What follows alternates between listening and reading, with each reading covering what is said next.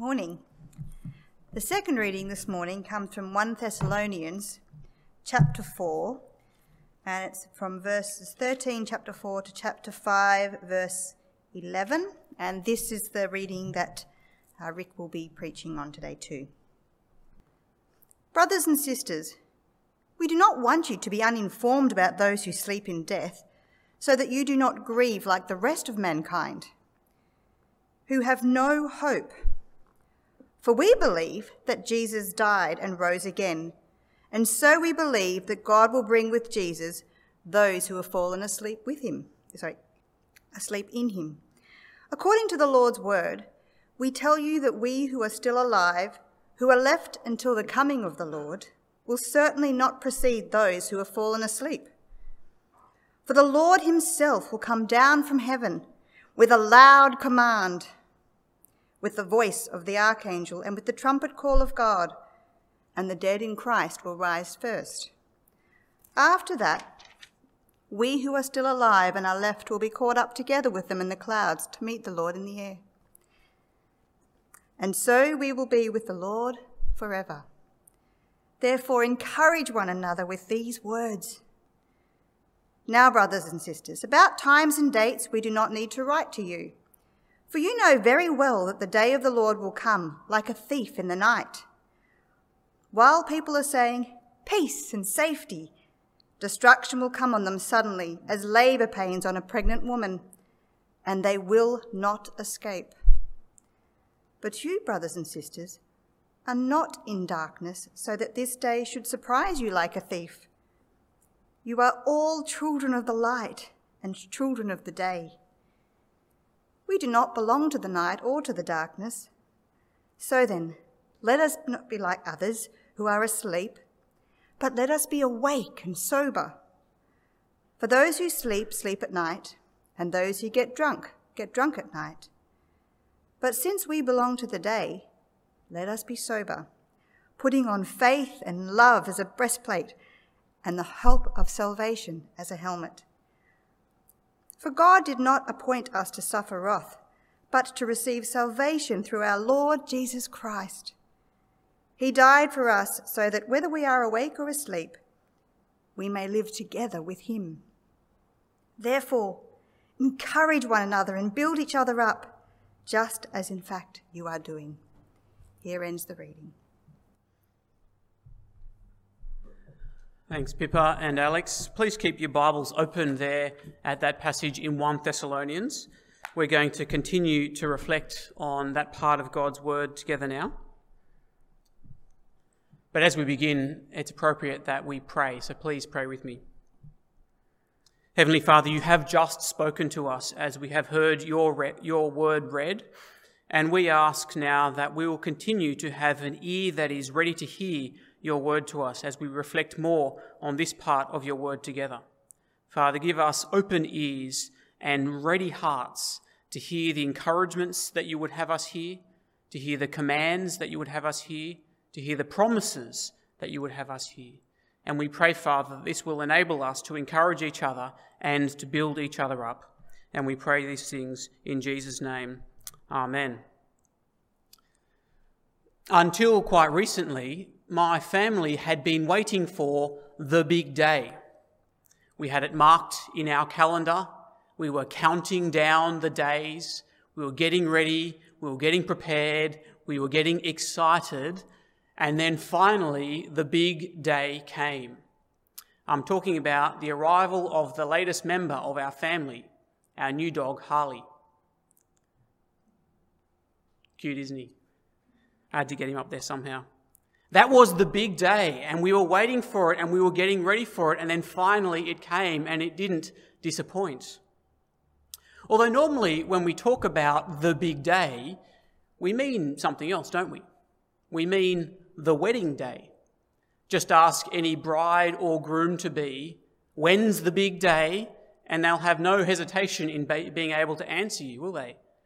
They'll be able to tell you how many days and likely how many hours and minutes there are left until the big day. And leading up to that day, all the energy, all the focus, all the preparations will be focusing on that particular day because the big day is coming. That's the big day. But there is actually another big day that is coming for every single one of us. The biggest day, in fact. And that's what we are going to be talking about today. And I want to suggest that this day is actually of extraordinary significance, although I suspect that it's something that Christians think about far less than its significance deserves. I'm talking about the day that Jesus returns. This passage calls it the day of the Lord. That is the big day. And in fact, we pray about it every time we pray the Lord's Prayer. When we say, "Your kingdom come," we are praying for that big day to come. And that's what we're going to be talking about today. And as we look at this passage and hear about the day of the Lord, there are two things in particular that this passage wants us to know and to notice about the day of the Lord. And they are that we should be encouraged and that we should be prepared. Be encouraged and be prepared. Or more specifically, we should be encouraged in the face of death, and we should live like people who are prepared for that great day.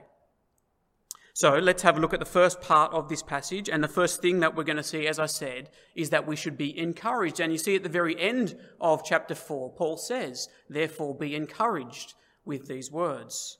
And as I said, particularly his concern to encourage them is when we are grieving the death of our fellow believers. Have a look at verse 13 with me. Verse 13 of chapter 4. "Brothers and sisters, we do not want you to be uninformed about those who sleep in death, so that you do not grieve like the rest of mankind who have no hope." I guess you could say it's an occupational hazard of mine that I've probably been to more funerals than most people my age. And it seems to me that as I go to funerals, it's almost a natural human instinct that we want to encourage and comfort each other in the grief of loss. Almost every funeral I've been to, that's what we do. We grieve and we comfort each other. And it's entirely natural and right that we do. We feel the wrongness of death, and so we grieve, and we do want to encourage each other. We cry together, we share memories together. Even just being together can be a comfort. But for these Thessalonian Christians that Paul is writing to here, he wants to give them something else to comfort them.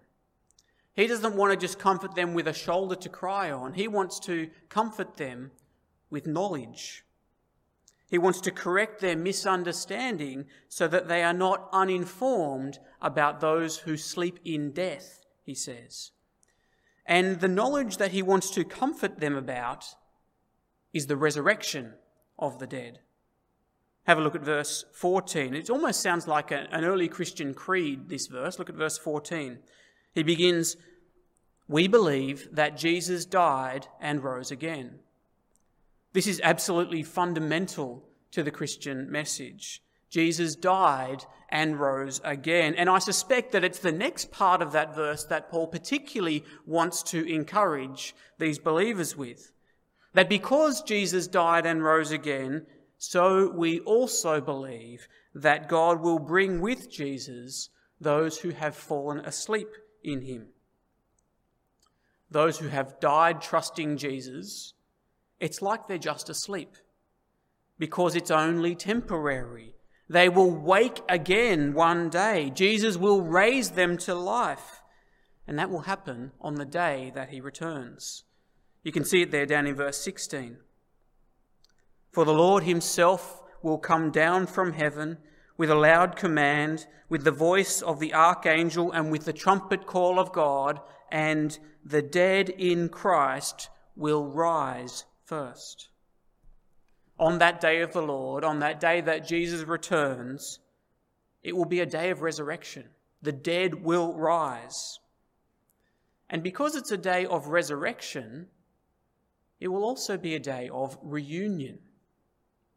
I think the great sadness of death is that it separates us from those we love. But the words of comfort and encouragement that Paul wants to share with the Thessalonians and with us is that death is not the end of the story. That for those who trust in Jesus, we will be united again. Verse 17 says that whether we are dead or alive on that day that Jesus returns actually doesn't matter, because he will raise the dead. We will be together again, and we will be with the Lord forever. And it's at this point that Christian grief in death is different. We grieve, but as it says in verse 13, we do not grieve like the rest of mankind who have no hope.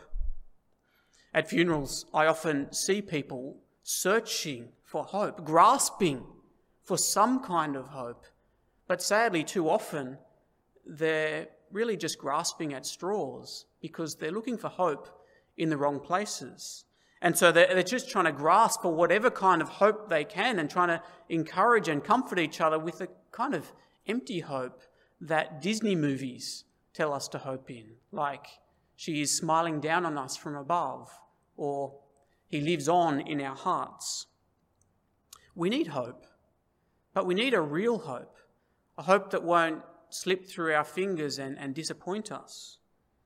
And for those of us who are looking forward to the return of Jesus and to the resurrection of the dead, we have that hope. And so Christian funerals are actually quite different in really a kind of weird and strange way, to be honest. In some ways, they're no different to other kinds of funerals. We still grieve. It's not that we're less sad at all. But the difference is that our grief is seasoned with hope. And so you get almost this bizarre combination of real grief alongside real hope, and even the joy that can come from that hope. And that is a hope that we can have now. We don't just wait for the times that we are grieving from the death of a loved one. We have that hope now, and we can rest in that hope now. We know that nothing in the end can separate us from each other or from Jesus, because Jesus has removed every obstacle up to and including death, and so nothing can stand in the way. Nothing can stop us from being there on that great day and from being together on that great day. And if you trust in Jesus, then I hope you know this hope. I hope you are encouraged by this hope. Jesus will return. He will raise the dead. Therefore, encourage each other with these words. That's the first thing that we need to know about the day of the Lord. The second thing that we hear in the second section from chapter 5 is the day of the Lord is coming, therefore be prepared. Or really, he's saying you are prepared, so live like you are. And he starts by talking about the timing of the day of the Lord, as you can see in chapter 5, verse 1. Now, brothers and sisters, about times and dates, we do not need to write to you. As I said, you ask any bride or groom about when the big day is coming, and they'll have no hesitation in being able to tell you exactly the date. And Paul says to these Thessalonians, we have no need to tell you about the date. But that's not because he's told them already. That's not because they have it marked in their calendar already. He doesn't need to tell them about the time or the date because they know that no one knows the time or the date. Have a look at verse 2. For you know very well that the day of the Lord will come like a thief in the night.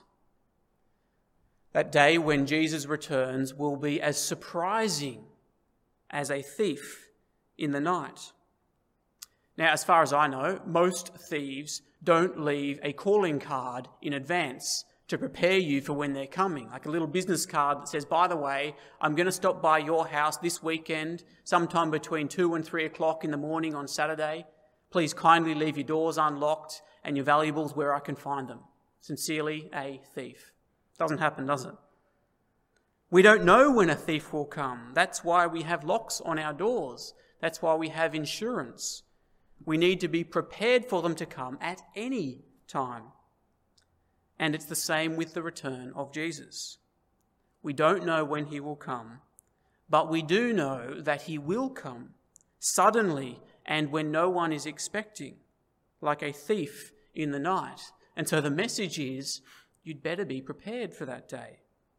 As much as it will be a good day, it will be the beginning of God's new creation, it will be the resurrection of the dead, it will be a good day, but it will also be a day of terrible destruction, when God brings his judgment on this world that has turned its back on him. And that is not a day that we want to be unprepared for. But Paul's good news for the Thessalonians is that they are prepared already. Have a look at verse 4 and 5. But you, brothers and sisters, are not in darkness so that this day should surprise you like a thief. You are all children of the day, children of the light, and children of the day. We do not belong to the night or to the darkness. They are prepared for the day of Jesus' return because they live in the daytime. Thieves generally are able to surprise people because they come under the cover of darkness, at night, and when we are sleeping, so that no one sees them. But you can't really be surprised by a thief, can you, if it's the middle of the day and you're standing in the kitchen waiting for them? The Thessalonians were living in constant daylight. They had moved from darkness to light when they turned to God. Remember that from chapter 1. They turned to God. They put their trust in Jesus. And so that day will not catch them off guard. They are ready and waiting. So what about you? Are you ready? No one knows the day that Jesus will return. If anyone claims that they know, that's a surefire way to tell that they are lying.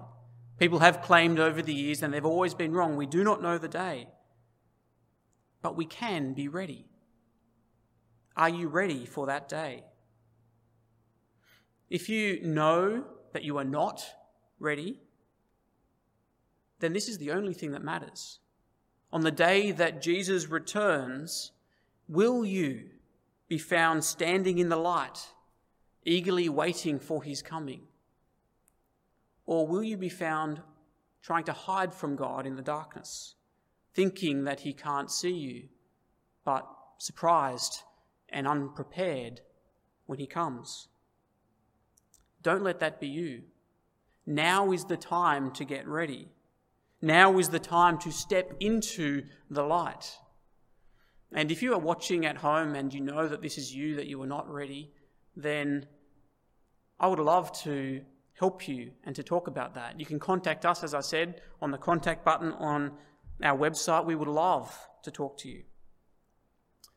On the other hand, though, if you have turned to God, if you have put your trust in Jesus, then hear what Paul said to the Thessalonians. That day will not catch you by surprise because you are ready. You are prepared. There is nothing more to do. And that is a wonderful thing to know. Everything has been done, and so you are ready. But the message for you is live like it. You are ready, so live like someone who is ready. Let me read again from the end of verse 5 down to verse 8. We do not belong to the night or to the darkness. So then let us not be like the others who are asleep, but let us be awake and sober. For those who sleep, sleep at night, and those who get drunk at night. But since we belong to the day, let us be sober, putting on faith and love as a breastplate, and the hope of salvation as a helmet. Don't live like you're still in the darkness, he's saying. You are prepared, you are waiting for that day, so live like someone who is waiting. It really is a tragedy when God's people live as if we are no different to the people around us. Like people who live as if that day will never come. They think that day will never happen. They're like the guy who is so confident that the thief will never come that he's asleep and drunk with the door open, waiting for the thief to rob his house. How could we be like that? How could we not be different to them? We know that the day is coming. We are ready for it, and that should change the way that we live now. Live like you are ready and waiting for that day. Perhaps you could just imagine with me for a moment. It's the day that Jesus comes. On that day, what would you want to be found doing? What would you want to be doing on that day? Or what would you want to be not doing on that day? I wonder if you can think of some things that you would like to be not doing on the day that Jesus returns, or some things that you would want to be doing in that moment. That's what this is saying to us. Don't be doing the things now that you wouldn't want to be doing on the day that Jesus returns. And on the other hand, positively, do be doing the things now that you want to be found doing on the day that Jesus returns. That's a fairly simple test, right? Is this, whatever it is that I'm thinking of doing today, is this what I would want to be doing in the moment that Jesus returns? But this is not just talking about living with your head in the clouds, kind of disconnected from the reality of life because I'm dreaming about the return of Jesus. No, it's talking about living lives that are grounded in this life, in the way that God wants us to live. In fact, he tells us in verse 8 what that looks like. And it's the very thing that we heard from back in chapter 1. Lives that are shaped by faith and love and hope. On that day that Jesus returns, I want to be loving the people around me in whatever ways that I can. On that day, I want to be trusting God in the big things and also the little things that are happening in my life on that day, with the kind of trust that makes a difference in the choices that I make, in the things that I do. On that day, I want to be living with the confidence of knowing that my future is secure because I know that Jesus died for me. Those are the things that I would love to be doing on that day that Jesus returns. And if I want to be doing them on that day, then I should be doing them today as well. And tomorrow. And the next day. And every day until he comes. Or until I sleep in death and am waiting for that glorious day of resurrection. Please pray with me. Heavenly Father, we know, because you have promised, that there is a day coming when Jesus will return. And we ask that you will help us to be prepared for that day and to not think that that day is coming. We acknowledge, Father, that even though we know, many of us know that day is coming, we still often live as if it will not, as if the world will keep on going as it always has forever. So, Father, help us to live now with a consciousness of that day. Help us to live now as people who are ready and prepared for that day. And Father, we ask that you will help us to both encourage and build each other up in this knowledge. And we pray these things in the name of your Son, Jesus. Amen.